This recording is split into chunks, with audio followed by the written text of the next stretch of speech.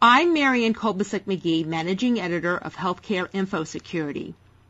The National Institutes of Health recently announced it was creating the position of Associate Director for Data Science, reflecting NIH's growing emphasis on informatics works. Today I'm speaking with Dr. Eric Green, who is currently serving as Acting Director for Data Science at NIH. Dr. Green will describe some of the informatic projects that are underway at NIH and explain why data security and privacy is important to many of these efforts. Hi, Dr. Green. Hi there. Could you tell us a little bit about your role at NIH and why the new Associate Director of Data Science position is being created? So my role at NIH is to direct one of the 27 institutes and centers. I'm the director of the National Human Genome Research Institute.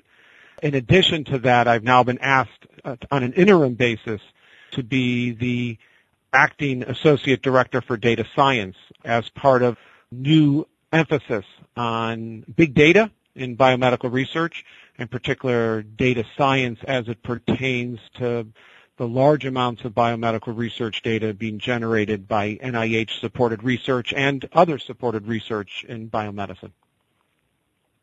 Tell us a little bit about the kinds of informatics work underway at NIH and where data privacy and security fits in. So when you say at NIH, there's a large amount of data being generated in informatics research being done at NIH, but the even greater amount takes place outside of NIH, but supported by NIH grants and contracts. NIH, a research agency of the federal government, but most of the money is associated with it goes outside of the government in the forms of grants and contracts. So if I speak broadly to all NIH-supported research, both being done within the government and outside the government, I would tell you that we're in the middle of almost a phase change in biomedical research, where 10, 15 years ago we were data poor and analysis capable, to now, because of major technology advances in a number of areas, we find ourselves data rich and analysis poor. We cannot analyze the data as quickly as we generate it because the technologies we now have for generating data are so spectacular. When it comes to issues of data privacy and security, those are most relevant to biomedical research data that have been generated on humans, subjects, participants of research projects that are involved in large studies. But in addition, we have lots of data that we're generating, not of non-human data, mice, flies, worms, yeast, bacteria, and so forth. Related to the research on human data, as more patient data from electronic health records, genomic sequencing, medical imaging, etc. becomes available to NIH for research projects, what are the emerging challenges related to data security and privacy there? So there is great excitement in being able to analyze very large data sets coming out of electronic health records, as you say, and then integrating those with increasing amounts of genomic data and imaging data, even environmental exposure data, and so forth.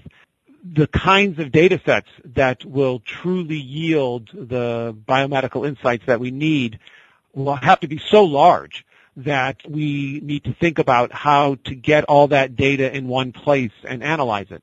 And of course, you want to have communities of scientists, dozens, hundreds of scientists around the world being able to analyze that data in different and creative ways to get the greatest insights. Moving that data around, therefore, because of its size, becomes a challenge. And so one of the things we're looking at now and investigating and doing some pilot studies on are what are different models one might use to have that sort of analysis take place, perhaps not by moving the data around, but putting the data in one site and having people access it, perhaps putting it up in the cloud. But there's lots of questions. We need to protect that data and make sure that it's appropriately secure, especially the human data, because that's what we promise the individuals who are participants of that. But when you start moving it into the cloud, or you move it to different sites, or you start moving it beyond where that data might have originally been generated, it poses challenges and raises many questions. And part of the new initiative that NIH will be pursuing now is to investigate new models for being able to get the kind of power of the studies I just described to you, aggregating all this data, integrating all this data, making it available widely to the scientific community, but at the same time ensuring security and privacy that is so needed as part of what we do when we do research on humans. When it comes to security for that sort of data, what are the challenges? Is it a matter of authenticating the users that are having access to it, or making sure that it's secure on cloud-based platforms? What are some of those challenges? It's all of the above. It includes, obviously, validating what the source of data and making sure that when you integrate different data sets that you're appropriately doing it and keeping the proper identification of individuals so that what you attribute to an individual, some piece of data, is the correct individual.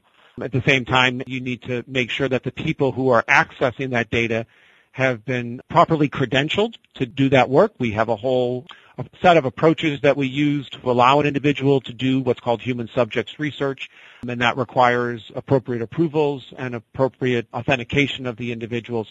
And obviously, as the data becomes distributed, you need to be honoring all of these steps, but doing so in a distributed way. Because many of your projects involve multiple parties, researchers from different places, contributors of data from different sources, when it comes to privacy regulations across different states and the federal government, there's an inconsistent patchwork. Does that inconsistency in terms of security and privacy regulations impact the research that you're able to do at NIH, or does it complicate the informatics projects? And if so, how? I wouldn't say it overwhelmingly complicates it up until now. I think going forward, it will become an issue that we need to be carefully monitoring. Part of what's being created as part of this new initiative at NIH is something called a Scientific Data Council. And that Scientific Data Council has many responsibilities, but one of which is to be a body with expertise and appropriate authorities for monitoring these kinds of obstacles as they might develop, and also to develop new approaches when new challenges come up, to be able to tackle some of these issues and have it also anticipate what might become challenging down the road. And some of these issues around privacy regulations are the kinds of things they will need to be monitoring and appropriately developing strategies to help overcome any barriers. The recently released HIPAA omnibus regulations had a component that changed some of how patients can give consent for data being used for future research. Can you tell yet if that will have any impact on NIH research and informatics projects, and if so, how? So I would say that area is very fast-moving and relates very heavily to a lot of complicated nuances associated with patient and human subjects information that I frankly don't have the expertise in, so I wouldn't even want to conjecture an answer. There are people to talk to that have far more expertise than me, but it is the kinds of things that 10 years ago was not nearly as much an issue for the studies that were done at that time as the opportunities present themselves now where this does become very relevant. NIH has a lot of big data projects underway. What are the security and privacy challenges related to those efforts, and how are you addressing those challenges? So it's similar to what I was saying earlier. If you take as one example among large projects that are going on now are projects to sequence the genomes of many individuals as part of clinical research studies and other research studies. And the real benefit of having large data sets available is that you're not just looking at dozens of individuals and their data or hundreds or thousands, but tens of thousands, even eventually hundreds of thousands of individuals. And in order to do that, you need all the data in one place to be able to compute off it all at once. You get more statistical power the more people you have data from. But when you go to do that, you need to aggregate all that data into one place to allow computation to take place. And yet when you do that, you're moving data around, and so you have to be cognizant of privacy and security, where that data is, who can access it, who has the right to access it, what permissions have been given, what stipulations have been associated with the use of that data, and so forth. So it just becomes challenging, but those are the kinds of things that we're now looking into with figuring out the best solutions. Are there any new or emerging security technologies that you think will be important to your biomedical research? For instance, the use of encryption or any other new security technologies that evolve?